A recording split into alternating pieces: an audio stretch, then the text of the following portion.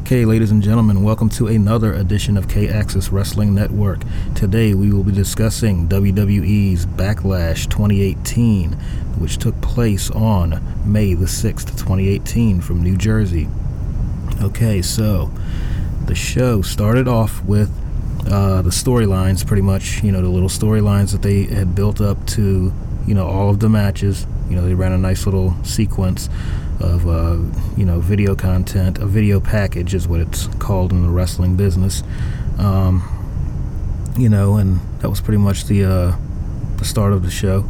And then we had our first match, which consisted of Intercontinental Champion Seth Rollins versus The Miz for the Intercontinental Championship. Alright, so that was pretty much the best match of the show. Like, that match definitely stole the show.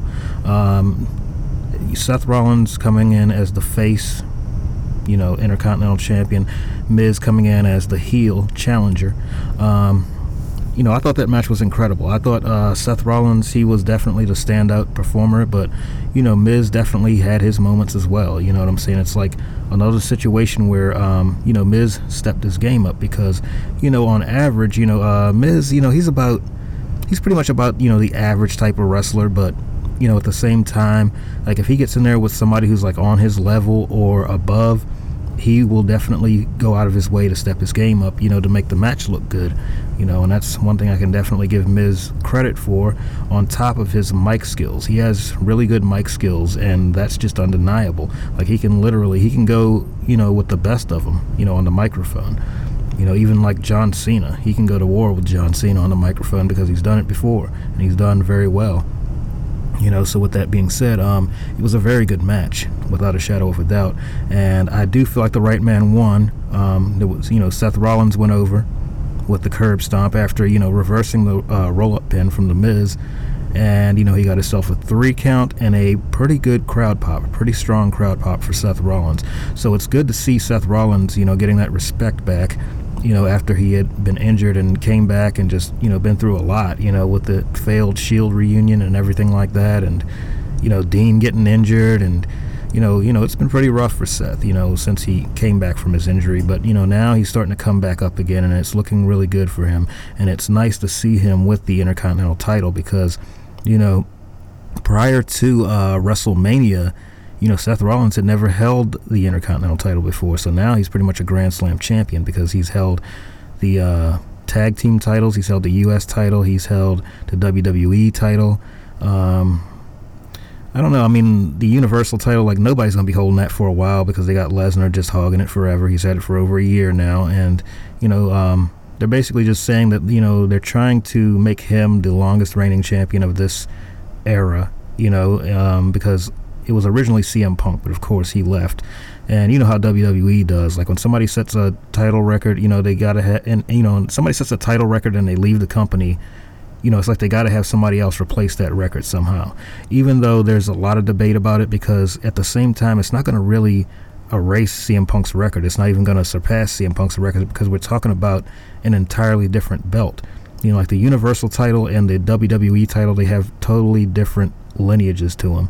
Totally different histories behind them, so you can't really say that it's linked or it's the same thing, or even similar for that matter, because honestly, the Universal title hasn't even been around for 2 years yet, and there's only 4 names on that belt, because, they originally, they introduced it around, 2016, like it was like just before SummerSlam, and that was the match that, it was Seth Rollins versus Finn Balor, and that was the match that Balor got injured in. He won the match, but, and became the very first Universal Champion. That's what they always like to say as well. He became the very first Universal Champion, but then he had to relinquish the belt the next night on Raw due to his injury. It was like a rotator cuff injury, I believe, when Seth Rollins had buckle bombed him onto the barricade. And like Rollins, he just kind of like lifted his arm up for some reason, I guess, to try to catch himself. But, he really shouldn't have done that. At the same time, I get it. You protect yourself. But once Rollins released him, it's like, he was pretty much on his own. So, he had to protect himself. He had to try to protect himself. And, and in doing so, he injured himself. At least that's the way I see it. That's from my perspective. But a lot of other people will strongly disagree and just swear up and down that it's Seth Rollins' fault. Like Bret Hart, he was one of those guys, just blame Seth Rollins for everything. But I don't see it that way because, the footage makes it very clear. It's on video. I ran it many times. I looked at it many times, and I just did not see where Seth Rollins made any error, But anyway, moving above and beyond that, yes, it was the best match of the night without a shadow of a doubt, at least in my opinion. Seth Rollins won. Yeah, he won with that curb stomp after reversing Miz on the roll-up pin, and he got a good crowd pop for the victory. All right, so then we had match 2, which consisted of Nia Jax, who is the current Raw Women's Champion, facing off against Alexa Bliss. Nia Jax being the face champion, Alexa Bliss being the heel challenger. And pretty much Alexa had dominated that match early on, and then Nia Jax had, came back a little towards the middle, towards the end somewhat, something like that. And the way that this match ended, I thought it was pretty cool. Nia Jax, she had pretty much reversed Alexa's finish, the Twisted Bliss.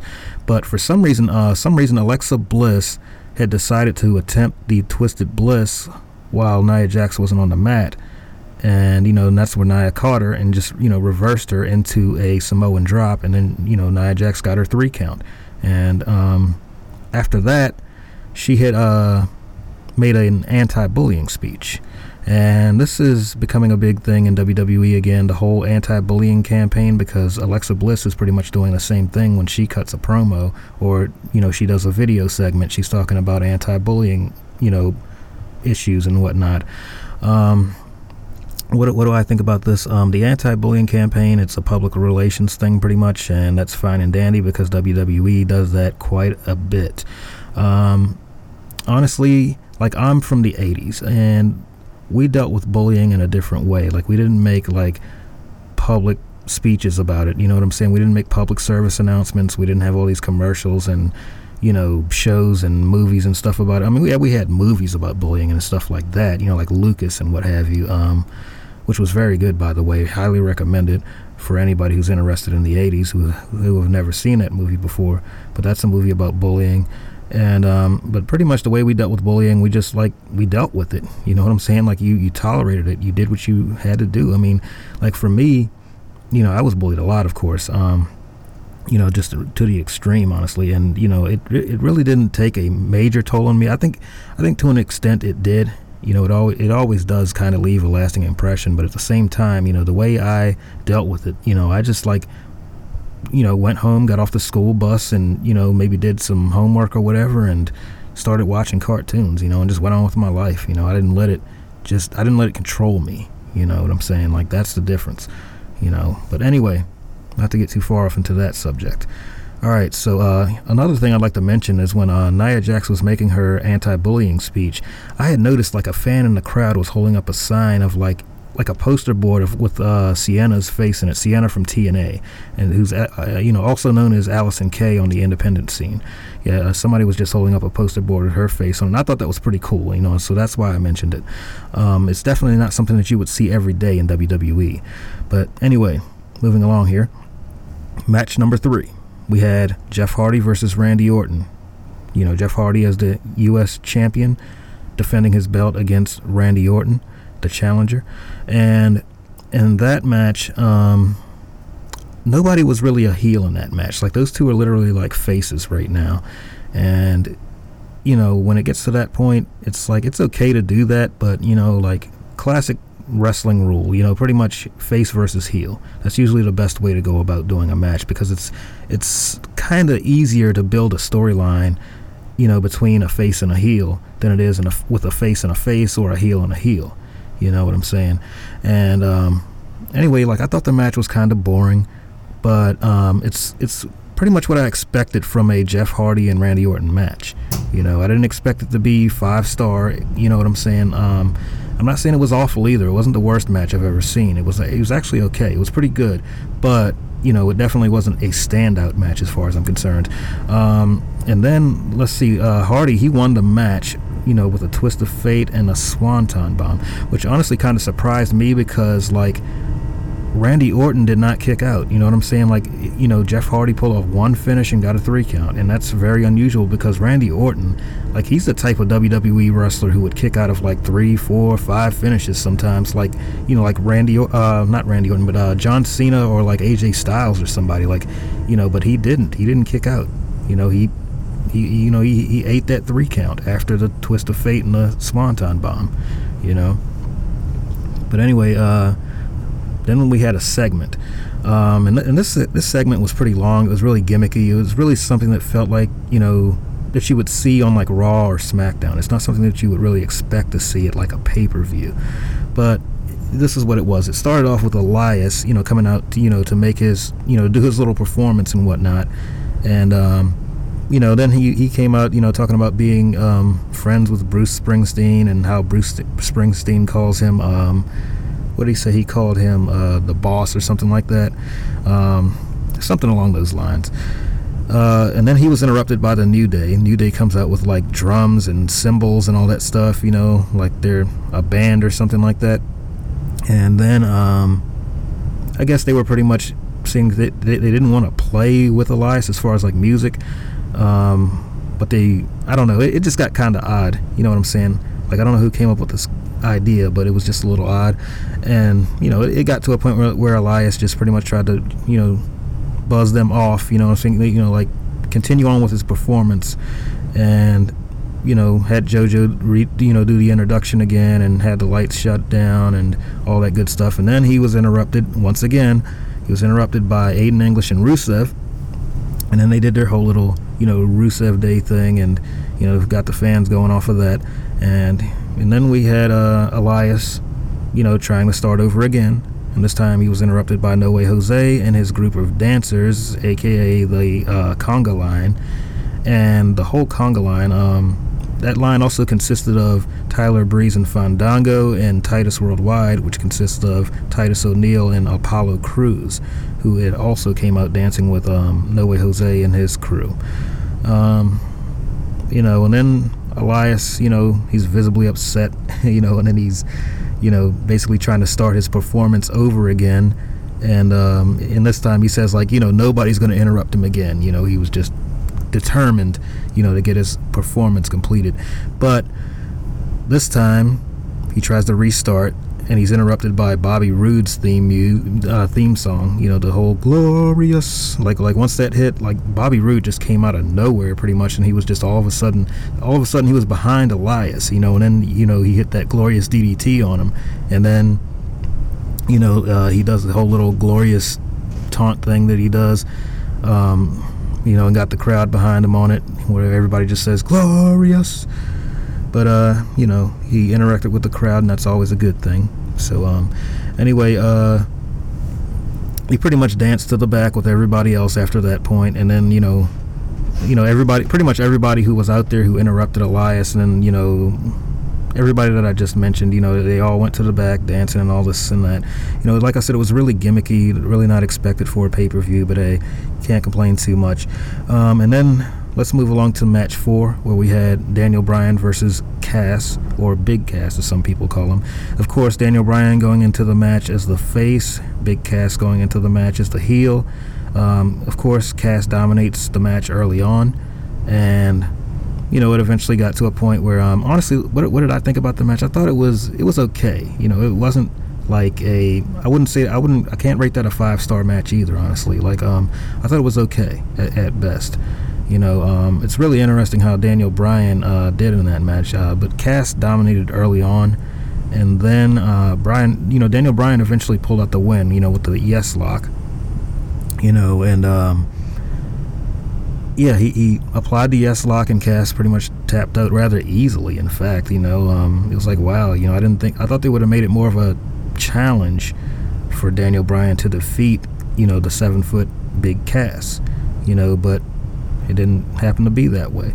So, and this is another thing I like to mention. Like, after Cass had tapped out and Daniel Bryan, got the victory, it's like the crowd had revived the "You Tapped Out" chant, and like I said in the previous podcast, like that was originated from Survivor Series 2003 when Chris Benoit tapped out Brock Lesnar to the Crippler Crossface. Just want to throw that out there, a little fun fact for you. Anyway, Daniel Bryan, then he pretty much gets clobbered by Big Cass, you know what I'm saying, after the match, like Big Cass just beats the crap out of him. I mean, it's just insane at that point. But, then Big Cass, just walks to the back holding up his fist like he always does. All right, and then we went on to match number 5, which consisted of Carmella versus Charlotte. This was honestly one of the standout matches as well because Carmella, she showcased big time in that match. She dominated a lot. She did a lot of things. Like, she humiliated Charlotte. She just went off on her in that match, and she was just really, really exhibiting a strong heel role in that match. Like, I was impressed by that. I thought it was great. Even though, I know she's annoying, her voice is annoying, all that, but that's the whole point. She's meant to be annoying. She's supposed to be annoying. She's supposed to be hated by the crowd, and she's doing pretty well at making that happen. So I got to give her props for that.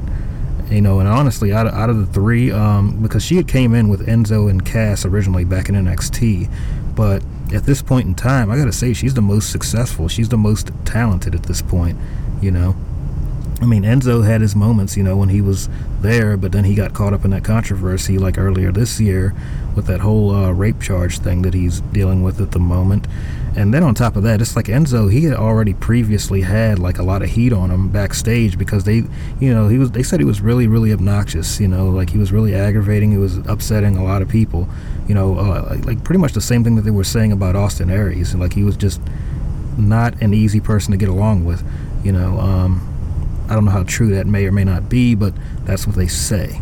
So, take it with a grain of salt, as people say. Anyway, yeah, it was a pretty good match all in all. Carmella, she won the match after Charlotte had missed a moonsault, and then Charlotte coming down when she hit the mat, when her feet hit the mat, she just started favoring her left foot, or her left knee. She was favoring her left knee after that moonsault. And then, pretty much, it was weird. I mean, the match was good up until this point, because it was just really strange because, Carmella had kicked Charlotte, in the back of the knee, which I've mentioned in a previous episode is referred to as the popliteal space, or, that's what it's, for the people who's familiar with kinesiology and human physiology and what have you, yeah, that's the popliteal space. So she kicked her behind the knee, in the back of her knee area.